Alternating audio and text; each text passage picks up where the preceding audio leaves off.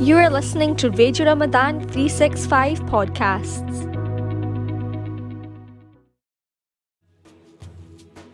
Assalamu alaikum wa rahmatullahi wa barakatuhu. You are listening to the Ask the Sheikh program. The Ask the Sheikh program goes out every Monday to Thursday, 6 to 7 o'clock in the evening. And it's the English version. And then for the rest of the week, there's an Urdu equivalent. My name is Zubair, and I'm here on Radio Ramadan 365, 87.7 FM. And we're also on 1530 medium wave and digital radio as well. Now, our guest today is Sheikh Ridwan Muhammad. Assalamu alaikum wa rahmatullah, Sheikh. Alaikum salam wa rahmatullahi wa barakatuh. Sheikh Ridwan is a Sunni theologian and scholar. He graduated from the University of Glasgow, and then he travelled to the Muslim world, where he studied Islamic law and Sharia for a number of years. And then he came back in the summer of 2009 and co-founded the SOLAS Foundation. And you might well know him as one of the lecturers and the director of the I-Syllabus Studies program. Sheikh, we're going to talk about zakat today, and it's a very complicated, it can be very complicated. And I think a lot of people have a lot of questions, especially at this time of the year in Ramadan when people are planning to pay their zakat. So as an introduction, if you can give us a basic definition of what zakat is, what the nisab is, and how someone would go around calculating that for themselves. Okay, Bismillah ar-Rahman ar-Rahim. And the thing about zakat is, obviously you said it is difficult to calculate, or it can be difficult to calculate. The issue of zakat is actually essentially that it is actually very simple. It's a very simple concept. Because the Prophet ﷺ sent a very close companion of his, Mu'adh ibn Jabal, to Yemen to collect, in fact, to be the governor and the qadi, the judge, to a specific tribe. And the Prophet ﷺ said to him, take the wealth from the rich people and give it to the poor people. Essentially, it's transferring wealth from people that have, the haves to the have-nots. It's a very simple thing. So you don't need knowledge in rocket science to understand that's a very basic concept. And then if you ask for the details, you're probably saying, well, 2.5% of wealth that you have, you give to the poor person. Now, the point at which it becomes, something you have to ask about is when you say, okay, what is wealth? And then the second thing will be, well, who's the person that can receive it? So essentially there's two questions there, which is, at what point do I have to give zakat? And then once you've got the money that you have to give, and you're considered to be somebody that gives zakat to somebody else, who's the person that can receive it? And that's the two big problems that people have. They don't know whether they're eligible to give it. And usually what I've noticed is that they give it to people who are not eligible to receive it. So it's actually very simple. And so the details are in who's eligible to receive it and who's the person that is essentially deserving of paying it as well. So this zakat is defined as being the transfer of wealth, ownership. So basically giving money to somebody else. And essentially it's giving it to, the person that gives it is a person that is above the nisab. And nisab we'll talk about in a minute. And the money is given to, in terms of ownership, given to somebody who is a non-Hashimi, in other words, not from the Prophet ﷺ, who is in a state of poverty or need. That's the basic definition. So moving money from one person to another is a basic thing. Now, if you look at the perspective of the person paying it, the big word that comes up there is nisab. Nisab just simply means a benchmark. Basic, simple benchmarks through which you can tell whether you consider to be somebody who should or shouldn't pay zakat.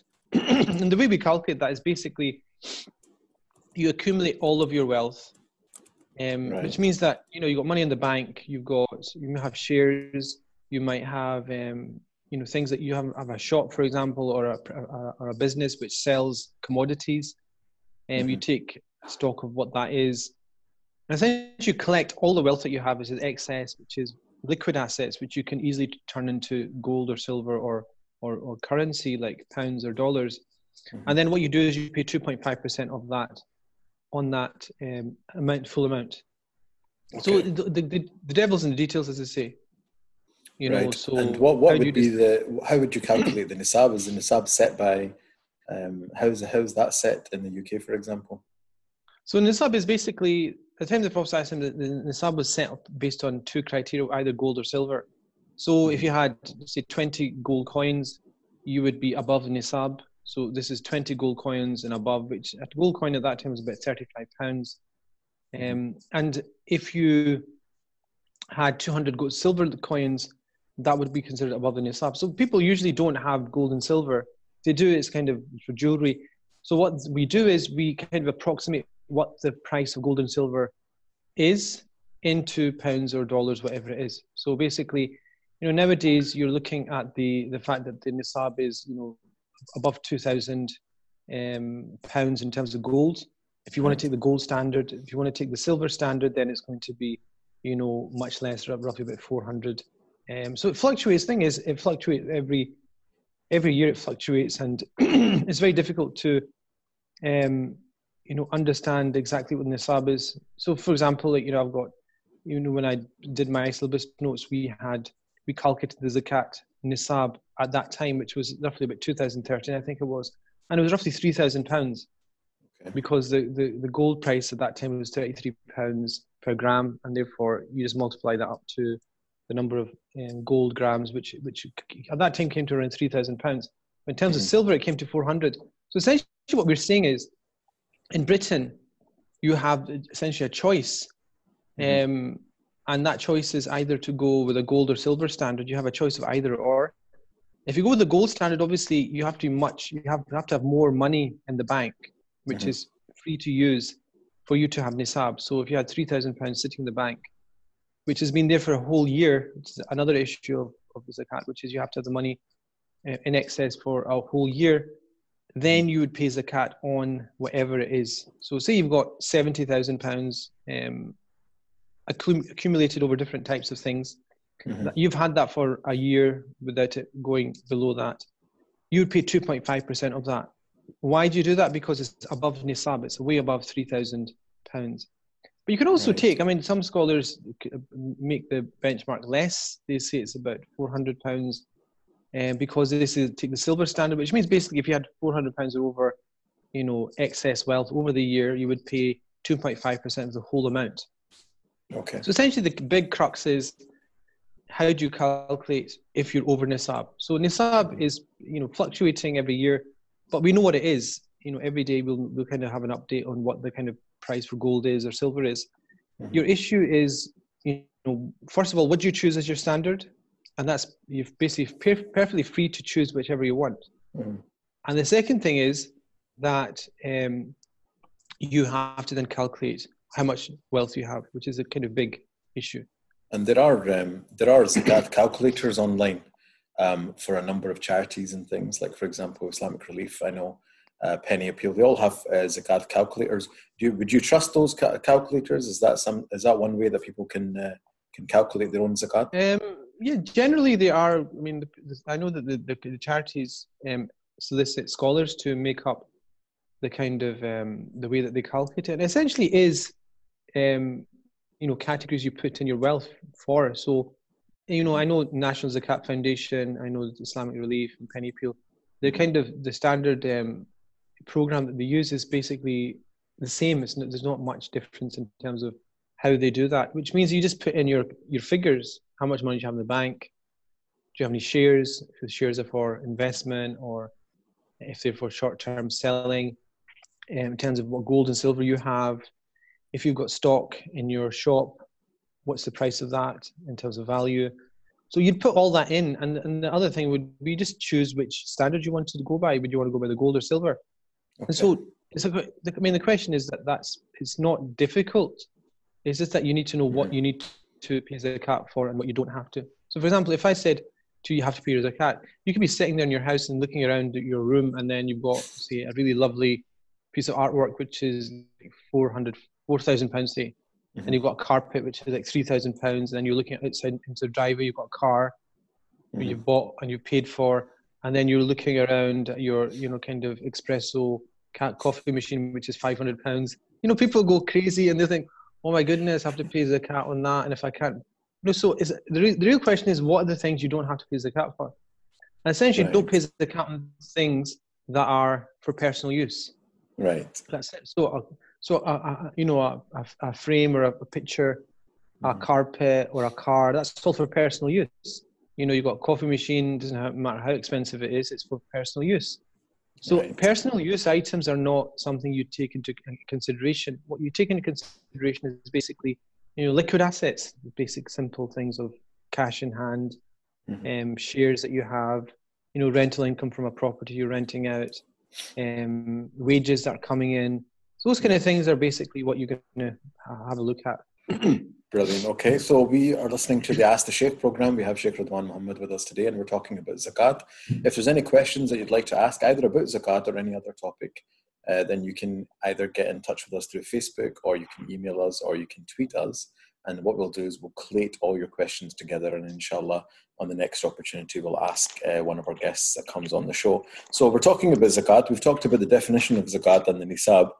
One thing, Sheikh, is there's a series of questions that have been posted by people who have been listening into the show previously, and also things that have been texted in over the recent weeks. One of the questions was quite particular. So there's a friend who has money that he wants to give as zakat from his family members in the UK to other family members back in Pakistan who he feels need the money, and of course he wants to give his zakat to people that he knows. So is he, first of all, allowed to give money to family members? How would he go about deciding to give his zakat like that? Is it allowed? Yeah, so just for answer that question, I'll check quickly the nisab amount for today, basically. So you can see the thing I was mentioning about the fluctuations are quite significant. If you look at gold's prices now, 2013 when I wrote the notes for the course, Ayat Syllabus course, the nisab was around 2,900, based upon I think 3.33 pounds per gram. Today the price is 44 pounds per gram, which means the nisab in gold will be, I'd imagine, about 3,800 So much pounds. more, yeah. Yeah, so basically what you're saying is the nisab, if you got that or above, and look at the other one, silver, the nisab when I calculated it for the notes was about 400. Now it's 239, 240.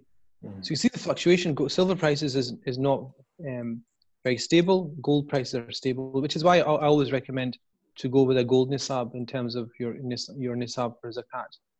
Because that amount is very close to what it would have been at the time of the Prophet. In other words, that's the kind of level of wealth, in terms of buying power that you wouldn't expect to have been the case at the time of the Prophet. Okay. So that's that. So the question about giving zakat to your family members, the Prophet recommended that you do start with family members in terms of giving zakat, because you have the reward of two things. One is of alleviating poverty, and the other thing is about helping the next of kin, or a person who's from your own filial line in terms of your family. So unless the person is specifically ruled out for receiving zakat, which is basically your son, grandson, etc., downwards, or your father, grandfather upwards, or your spouse, basically your brother, your sister, cousins, nephews, nieces, uncles, all these people are eligible, and probably more eligible than other people. So that's the kind of basic kind of thing about giving. You can give and you should give. The only issue is obviously about their eligibility in terms of their poverty. So this is the thing that I think a lot of people neglect, and they kind of pass over, and then they don't really pay much attention to, is the person that receives zakat has to be in need. And that doesn't just mean that they feel that they're a bit tight on money. It means that, in the Hanafi schools is slightly strict. So I kind of, generally the Hanafi school on this is slightly strict. So I kind of sometimes recommend that people look at other options possibly. Because the Hanafi school says that there's a type of nisab which is for the person receiving zakat, which is basically if the person has, we talked about personal items of personal use, like you've got in your house, you've got all these things that you've got. The Hanafi school basically says that if the price or the value of those things is above nisab, then you can't receive zakat. So basically that's kind of a game changer, because it means, like, say you've lost your job, and you have no cash in hand, and you've got difficulty buying groceries for your family, but you're living in your house, and you own the house, for example, and you've got got sofas, you've got carpets, you've got normal stuff that people have in their houses. Mm-hmm. You could sell. I mean, you imagine a plaintiff or a debt collector coming in and valuing all your items to sell. If they came in and valued that, they would say, well, this is about £4,000, £5,000 on auction.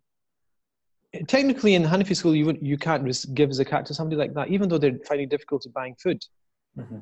Because they're just looking at the fact you've got a car, you've got these kind of items in your house, you can't receive it. So the other schools are a bit more lenient. They look at the issue of poverty more than the issue of the items that they have. So that is the thing, that if you're very strict and you're following the Hanafi school, you should keep that in mind. So some people are quite strict and like to keep within a school of law, regardless of extenuating circumstances. I think in that situation, I would be a bit more wary of that, and just be aware that there's other options. If a person's genuinely in need and they're a family member, I would definitely prefer that to giving it to somebody else, even though the need may be greater. I think the issue of, societies are built upon family units, and it's important to have strong family units and close family units. So zakat is one of the ways that you do that. Okay, Jazakallah khair. We're talking about zakat today, and I've got our special guest, Sheikh Ridwan Muhammad, will be answering your questions. One question that came up, Sheikh, is about the fact that somebody who's written in to say that they've never paid zakat before. So they've only started practicing recently, and they've realized that they have to pay their zakat. So how do they pay their historical zakat, and is it due, and are they eligible to pay it?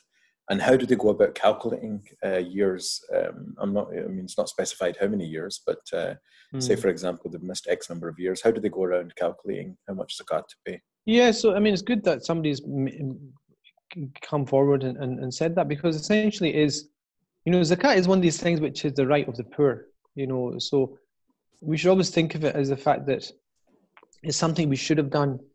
And it's not just like taxation. So some people start arguing that, we pay taxes and that goes to X, Y, and Z.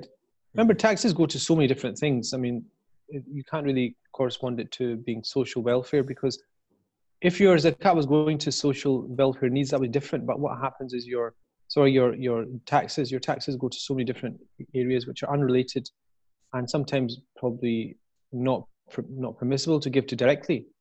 So that's the thing that people need to think about as well. So it's good that the person thinking in that sense of paying for previous years. The important thing is obviously think that it's a right of the poor that you need to, it's a debt that you owe to the poor that you have to give.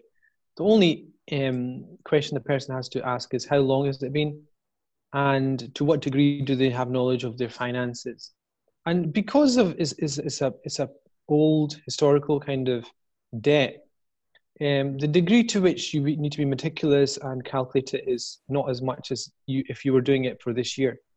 So, if you look at you would look at income tax, and, if say that somebody was negligent in paying income tax in the past, the tax office wouldn't really care about being very precise. It would put a ballpoint figure towards the person saying, look, you've missed these years. This is what we think you should pay. Generally in zakat, you do that because there's all these principles in Islamic law that talk about approximation and al-mushaqqa tajlibu at-taysir, such as difficulty will allow you to facilitate and make things easy for people. So the difficulty of going back and checking and going through accounts and checking what you owe and what you didn't, and then what effect that would have on each year going on, it's actually beyond what the Sharia would want you to do. So essentially what you're doing is a process of approximation, a ballpoint approximation. Like if you're earning a certain amount this year and you think, roughly, this is what I always used to earn, fluctuates 5,000 a year. Generally, I'm doing the same. That's your ballpoint, basically. So you have to go back and say you're a Muslim from such and such a year, and mature and eligible to pay. You calculate for each of those years. That's the simplest thing you can do. There's very few people are in a situation where there's massive fluctuations in wealth accumulation. Most people are basically in a profession, or they have a business which is fairly steady. It brings in steady income. That's basically what you're looking at. Any anomalies, like say you come into inheritance wealth, or you get married in Qatar and you get a massive dowry. In that case, obviously that like £500,000 you get for your dowry is going to make a massive impact in historical zakat payments. But the point is, you probably have that. So the thing is, there's very few anomalies that you have in your life, which means that you're outside the norm of what you earn. So it's quite easy. You approximate a ballpoint every year. Yeah. Okay, we're talking to Sheikh Ridwan Muhammad about zakat, and we're going through different scenarios and questions. If you have any questions or comments on any topic that we might be covering in the next few weeks, and we'll be covering and speaking to a number of shiuch, then just send in your questions or points you'd like to make through Facebook or Twitter, or you can email us and we'll collate them together. And like I said before, we will then pose them to the next person that we speak to on the Ask the Sheikh program. Sheikh, talking about zakat then, there's a person who's saying that they have a collection of watches. That's something that they've had a hobby for many, many years. They also have a YouTube channel in which they review the watches and so forth. He's asking in particular about those watches. So he doesn't use them as such because he keeps them just, safe in his house all year long. And the value of the watches is quite high. So does he pay zakat on those? So the issue is simply, the thing about zakat is a lot of the issues related to zakat are based on intention. And that's between you and God. So, if you've got something and the purpose for that is, say, a hobby, even if it's expensive, it wouldn't necessarily entail the payment of zakat.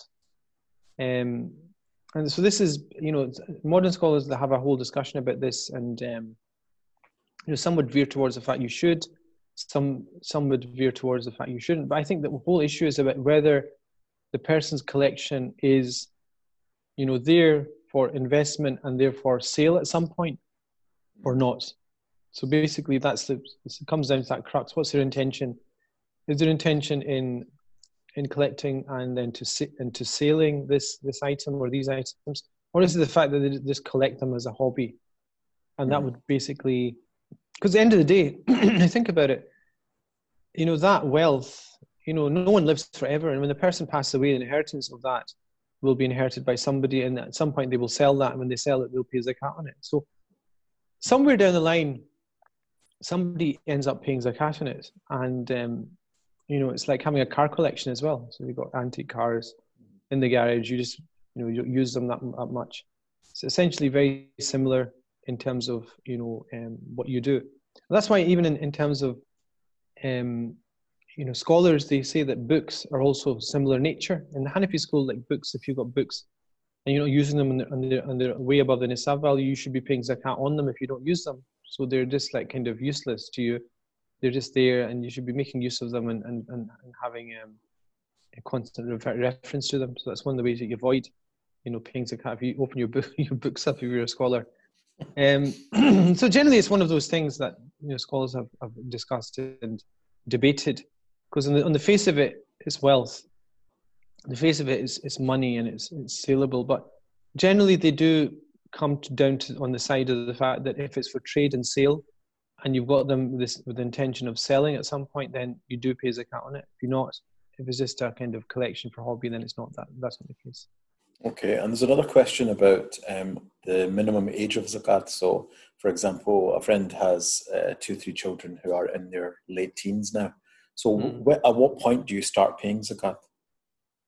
So zakat is an individual worship. It's like fasting and praying, according to the Hanafi school. So basically what they say is the moment that you have to pray and fast, you also have to pay zakat, meaning the person themselves. So they have to be mature enough in terms of physical maturity to be able to pray and fast.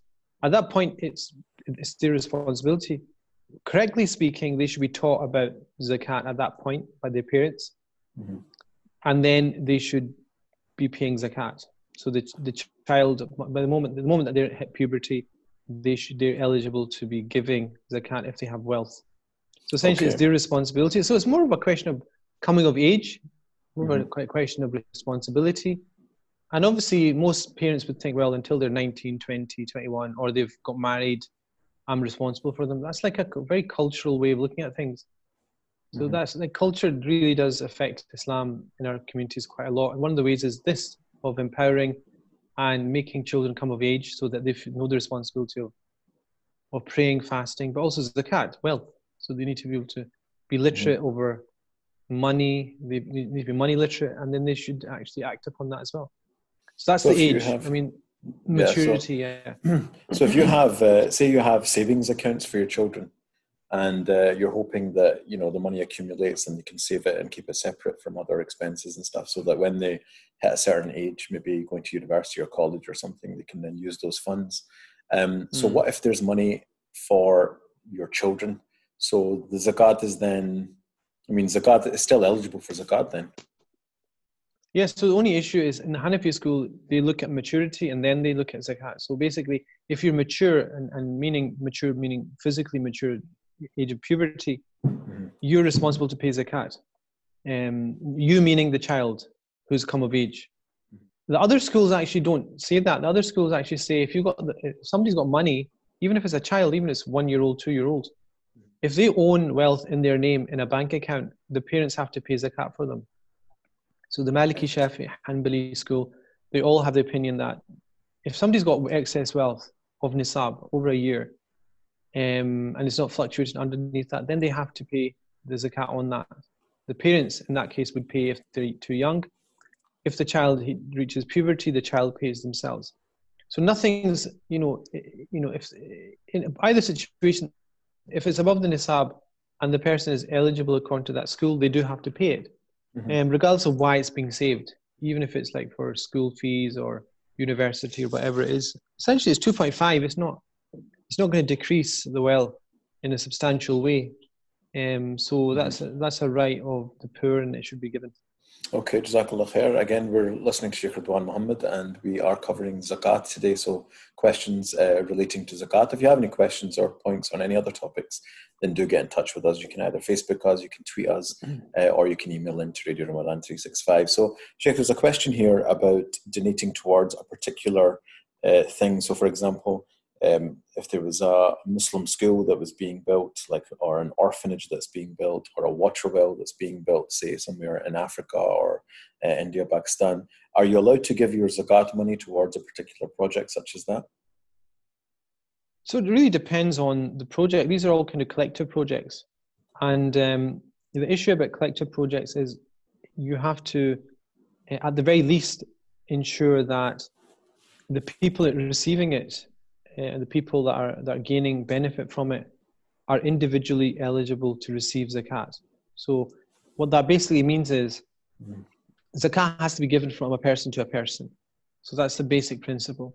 Now, if you have an institution like a hospital, which specifically caters for people that are in need, and the basic premise of their opening is the fact that these people, the only people that come to it are people that would be deserving of zakat anyway. There's the kind of hand-to-mouth kind of cases of people in specific countries. You don't then have to worry about individual people, because the basic rule is that only people who we know would deserve zakat actually go to that kind of hospital, go to that kind of school, use that kind of well. That would be sufficient. So even though you're not individually giving to a person, you're giving to an institution which is then giving that out to people in that type of need. And it's a basic need, necessity. So it's not like medical expenses are a necessity, food is a necessity, water is a necessity. So it's not as if what you're giving is kind of, a voucher to buy electrical goods or something. It's not as if you set up a specific, business which gives out vouchers for poor people to buy, mobile phones, for example. So it's an essential need, and therefore not those kind of situations it's permissible, but it's not permissible if it's just generally for a school, or if it's generally just to build a hospital, or generally just to build a well, because the people coming there and using it may end up being, the vast majority being people that actually don't receive zakat anyway, or the people that get educated there are people that their parents could easily pay for their education, or the food that's being given out, or the education that's being given, all these things. If there's any kind of doubt about that, you shouldn't give it. But if it's earmarked specifically for poor people in poor areas of the world, where you are clear that the vast majority of those are receiving zakat, then it's perfectly okay, because and also in fiqh, you have this principle that the majority is given the ruling of the whole. In other words, if most or the majority of people that do something have a specific ruling, then you just extend that to everybody that used it. So say, for example, for argument's sake, you have 100 people, 2 or 3 of them didn't deserve zakat. Yeah. It would still be okay because the vast majority of them do. Right. And so if a couple people fall through the net and they get through and they don't deserve zakat, that's considered insignificant. Okay. Because it's also more efficient as well. I mean, that's probably more efficient as a way of giving zakat as well. But the question, the point about giving it to families is important, I think, here, which is knowing who you're giving it to, which is a problem nowadays. A lot of people, they give zakat to large charities because they don't know individual cases that they can give it to themselves, and therefore they're looking for the charity to earmark the wealth to people that the charity knows deserve zakat. Okay, excellent. Jazakallah khair. And there's a question also about student loans, or I'm assuming it's any kind of loan. If you do have loans that you are paying back or you're planning to pay back, is that subtracted from your wealth when you're doing your zakat calculation, or how does that work? Yes, so student loans are actually different from other loans. So if the question is about student loans, that's different because the nature of student loans is such that it's very difficult to argue clearly that they're loans because of the type of preferential conditions attached to them. So, loans usually in Islamic law are loans which are payable without any conditions that are beneficial to the person kind of gaining from it. So, for example, the student will gain from the loan because they don't have to pay it until they reach a certain amount of income. From what I understand, also, a student who has a student loan doesn't have to pay for it if they come into money from, say, something like inheritance, or somebody gives them a massive amount as a gift. Like the loan payment is related specifically to your salary, and so that's related to your personal income in terms of salary or your self-employment status. And so that means that the student loan situation is slightly different. That's more to do with whether it's permissible or not. So that's a separate issue. But the point is, say, for example, you've taken a student loan out and now you have to pay back a certain amount. So what you do there is that becomes a standard loan, in which case you subtract it from your assets. So remember we talked about liquid assets, all the money you have.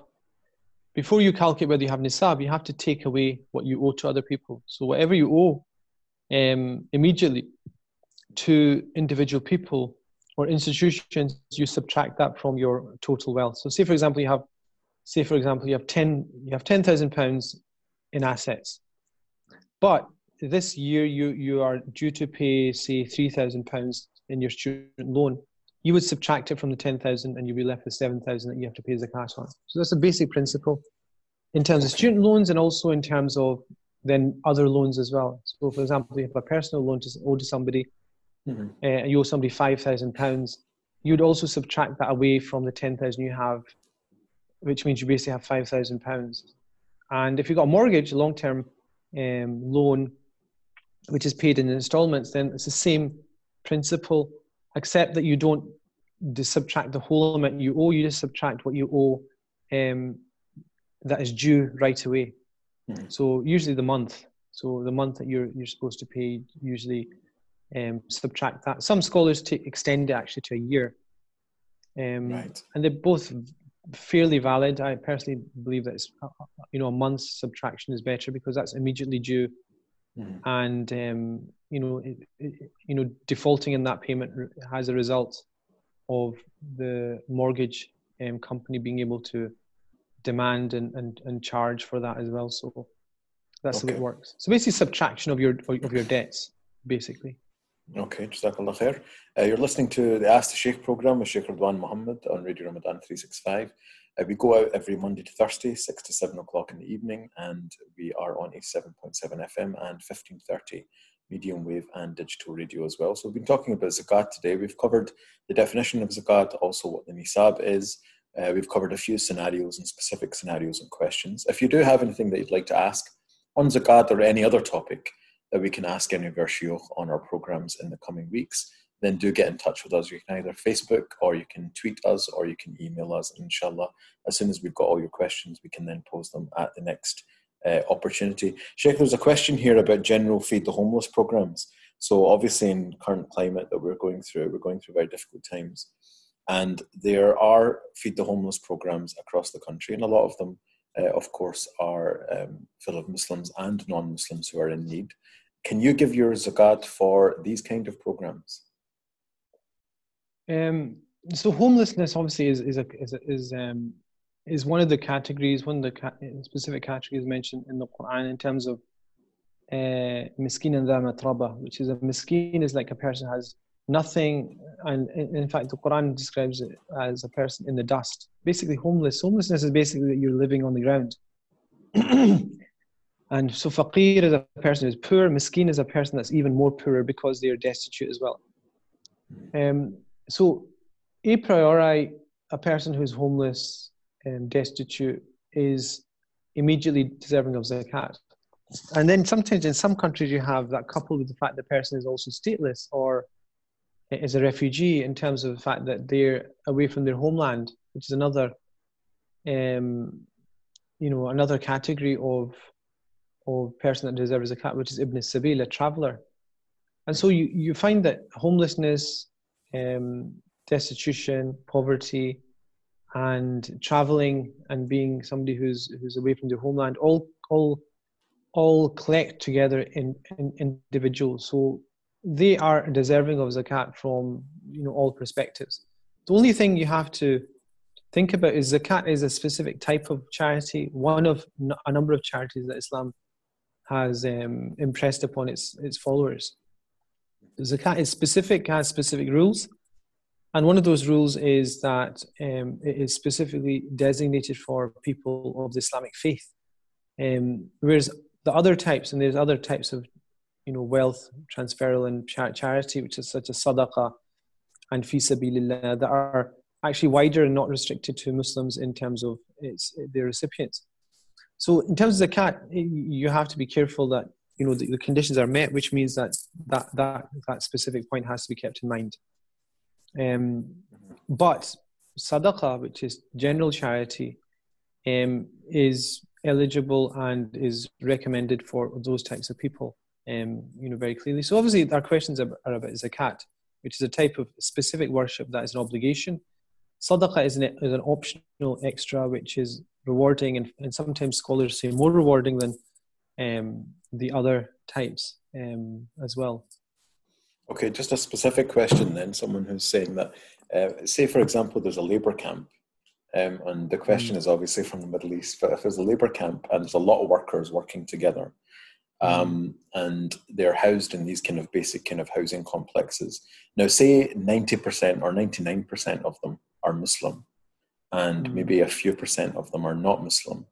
Would you still be able to then give your zakat towards that comes back to, I kind of answered that in passing when I was talking about giving zakat to an institution or a school or a hospital or some kind of institution of that nature, where the rule is that, not the rule actually, the majority overwhelming case would be that it would go to Muslims based on the demographics. Therefore, the anomaly or the exception is not given any ruling at all. It's almost like it's non-existent. Okay. So basically, there's lots of kind of simple rules of thumb in Islamic law that help us answer that kind of question. And that's one of them, which is, the negligible is given no ruling in Islamic law. Okay. It just comes up again and again where you can't base your kind of actions based upon every single individual case. You would look at the vast majority of situations, and because of the issue of efficiency and alleviating poverty and helping, that's given much more precedence and given more importance than the nitty-gritty detail of saying, well, that one person out of 100 is not technically eligible. Well, if you go into that, then you end up not being able to provide for all of them So if you think about it, practically, to be able to get that zakat to individual people, the amount of questioning and kind of researching that you had to do would mean that you probably end up not helping people. The whole point is alleviating poverty. So Islamic law is intelligent enough and wise enough to understand that, and has incorporated it into the fact that use your common sense, which is not, if it was the opposite, which is almost all of them are not technically deserving of zakat, it would be the opposite. You can't give zakat to them. So it's more about making quick decisions. Like charities, they always, say we need to act now. The reason for that is because sometimes you do need to act right away because you've got a window of opportunity where you can help people. Otherwise, the people have moved on from the specific place they are. It's much more difficult to get to them, much more difficult to get them aid. It's the same thing with these kind of situations. Islamic law is more about alleviating poverty and suffering, not about the technicalities of fiqh. So sometimes what scholars, misunderstand is that the technicalities become the be all and end all of their fatwa, which is actually completely against, how the Prophet would give legal advice and advise his companions. The common sense approach is to say that the majority of these people deserve it. Therefore, the efficiency overrides the issue of, the technical ineligibility of certain individuals. Okay, Jazakallah khair. We have Sheikh Rizwan Muhammad with us on the Ask the Sheikh program. We're talking about zakat today. If you have any questions about zakat or any other topic, then please do get in touch with us, and then we'll make sure that we try and pose it to our next guests. Sheikh, talking about zakat, then you said that people have to individually be eligible to pay their zakat once they've hit the age of puberty. When there's a husband and wife who have a joint bank account, joint to the point where there's only one account, there's only one account that they have money receiving into, and also they spend from that. How do you go about separating that? Can you just pay zakat together as a couple? So obviously I wouldn't advise that kind of scenario. Because it leads to disputes. I mean, I know it's generally the done thing in the lovey-dovey days of initial days of marriage. You decide on a joint account. Do you have a joint account, Sheikh? No, I have no account. So the point is, I understand that's the way that you prove your love to your spouse. So it's a very interesting point because it does, because people do it, it leads to an interesting case of what your eligibility for zakat is. Essentially what you're doing is you're paying into it together and you're taking out together. So you basically, I can imagine utility bills and all these things go out and you put in as well. Now the point is, the moment that you put it in, the understanding generally will be that it'll be shared. And so what you end up having is essentially a situation where you're both donating to a pot. And essentially what you're doing is you're both giving gifts to each other, which are shared. And the moment, say one of them puts in 75% of the wealth roughly and the other person puts in 25%. Now you wouldn't say, well, you put 25% and you put 75%, therefore you pay this and you pay that. The moment it goes into a joint account and it's shared and it's not, there's no idea of keeping a check on who's owning what, it becomes shared, it becomes 50-50. And essentially what they will do is they will pay 50-50 individually of what is left. Right. If that makes sense. So essentially, one of them could pay, say if he doesn't make it as clear as possible, one pays like 1%, the other pays 99%. And the point is that is irrelevant now once it's a shared, legally bound account, which is owned by both, can be used by both, and basically is legal ownership for both. When zakat comes around, you basically look at what do you own, and in law you own 50% of that. Okay, is that clear? That is, if you own 50% of that, that means when you calculate your own personal zakat as a woman or a man, you basically calculate it as yourself, which means one of the things you'll calculate it on is that shared account, which is 50% of what's in there. You don't say, well, I only put £1 of that 100 in. You basically legally own half of that, which means you pay half of that. And then you also add in all your other things that are personal to you, such as your jewelry, or if you've got a business which is separate from your spouse's, then that's separate. Everyone is separate essentially in terms like that. Okay, Jazakallah khair. We're talking about zakat today with our guest Sheikh Ridwan Muhammad, and we've looked at a number of different scenarios. We've looked at the definition of zakat and about nisab and specific questions as well. We've talked about whether a husband and wife have to pay zakat separately. We've talked about how to calculate the zakat if you haven't paid it for a number of years, and if you have specific items as well in ownership, whether or not you pay zakat on those as well. Sheikh, the question then comes about the date of the zakat. Now, a lot of people choose dates in Ramadan, I'm assuming just to make it easier for themselves to know when the Islamic year comes to a completion. The date itself, can it be changed? Can you go and change the date that you pay your zakat? Can that be done? Just to make things easier for yourself. The reason people reserve Ramadan is basically, I think, for the fact that they remember Islamic years gone by because of the change between the solar and lunar calendars. And the other thing people have in the back of their mind is the reward for charity, they say, is more, but that's not actually the case. Because zakat is an obligatory act of worship. Technically, you should keep it to when a year goes by when you've had that amount of wealth. So that could be in the Islamic month of Dhul Hijjah, it could be the month of Shawwal, it could be the month of Rabi al-Awwal, for example. So technically, you'd be obliged to calculate your zakat on that date. So that's one thing, calculating it. So basically, that's a date that you sit down and you basically make a kind of note of what you owe. Now, you have time to pay that. So you have time to distribute that. You don't distribute it right away, but you have to have a note and calculate that's the amount you have to pay. And technically, you have to pay it before the year ends. And so what you could do is you could wait till there's a specific need that you know will exist in the future. You could pay it then. But generally, you should pay it as soon after you've calculated it as possible. So I think that was that your question?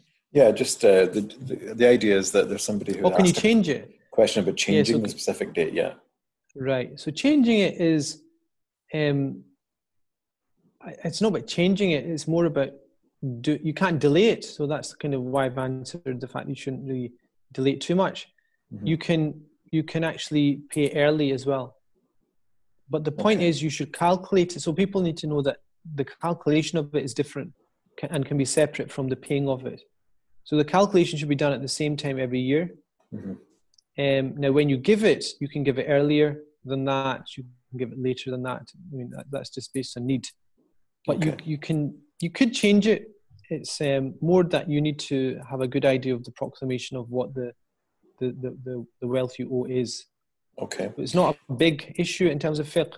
If you say you find it easier just to remember Muharram, for example, or Ramadan, and so it means you're moving by about 6 months of the Islamic calendar. As long as you approximate what you owe for the 6 months, there's not a big problem with that, to be honest. Okay, Jazakallah khair. You're listening to Sheikh Ridwan Muhammad. We're talking about zakat today. Sheikh, we've only got a few minutes left, so there's still a couple of questions that I'd like you to answer. One of them is about inheritance. So when a person inherits money, is the zakat then payable on that money? And also the idea of zakat al-fitr.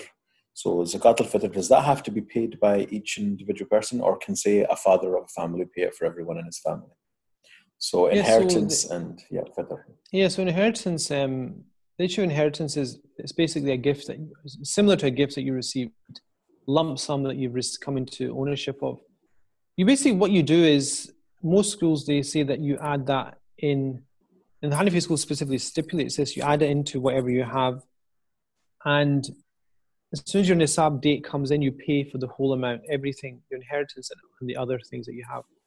Even if the inheritance, you only got it, say, a day before you're going to calculate, you would still incorporate that into your wealth. Okay. Whereas some other schools say that you wait for a whole year over having a possession of the inheritance, after which you pay. So most people will be eligible for zakat to be paid, and they receive the inheritance, in which case they will then pay it, adding it into everything else. If, say, for example, you're poor and you've just come into inheritance, then you wait for a whole year until you pay it. So the other thing is sadaqat al-fitr. Sadaqat al-fitr is obviously the end of Ramadan is what you're paying. usually pay it before the prayer of Eid. And it's given by the head of the household for the people that the person is responsible for in the household economically. So that's children, and that's like a spouse, for example. So that's who you're responsible to take care of and provide for. That's the person that will be paying it. Okay, and it's calculated locally then? It's calculated based upon the type of Eid. Eid al-Fitr is based upon volume of specific foodstuffs like date and barley. And usually it's, I mean, in the UK, it's about £3, roughly £4. Depending, I mean, the food prices fluctuate, but it's roughly about £3-4. And you still need to pay it if there's no Eid prayer? Yeah. So Sadaqat al-Fitr is, so that's a good question, isn't it? I'm doing actually a webinar tomorrow on COVID and fantastic. And is that going to be on Facebook, or will it be? I actually don't know where it is. This I was forced into it today. Right, okay. So the point is, the thing about Sadaqat al-Fitr is related to your fasting, and the philosophy of it is it makes up any shortcomings in your fasting. Right. And so it's done so that people who are on the day of Eid can partake in, and who are afflicted by poverty can partake in some of the ease of the day of Eid itself specifically. But the reason for it is to expiating for misdemeanors or mistakes in fasting. Okay, Jazakallah khair. That brings us to the end of the show. Jazakallah khair, Sheikh, for joining us today on the topic of zakat. Okay, and inshallah we'll be back with you again on the Ask the Sheikh program. Like I said, runs from Mondays to Thursdays, 6 to 7 p.m. And we will be taking any questions or points that you have to make over Facebook, Twitter, or email. Just send them in to us and we'll make sure that we try and pose them to our next guest. So Jazakallah khair for listening for today. Assalamu alaikum wa rahmatullahi wa barakatuh. Thank you for listening to Radio Ramadan 365 podcasts. Make sure to visit our Radio Ramadan website at rr365.co.uk to access all of our podcasts. Stay tuned on our social channels for future content.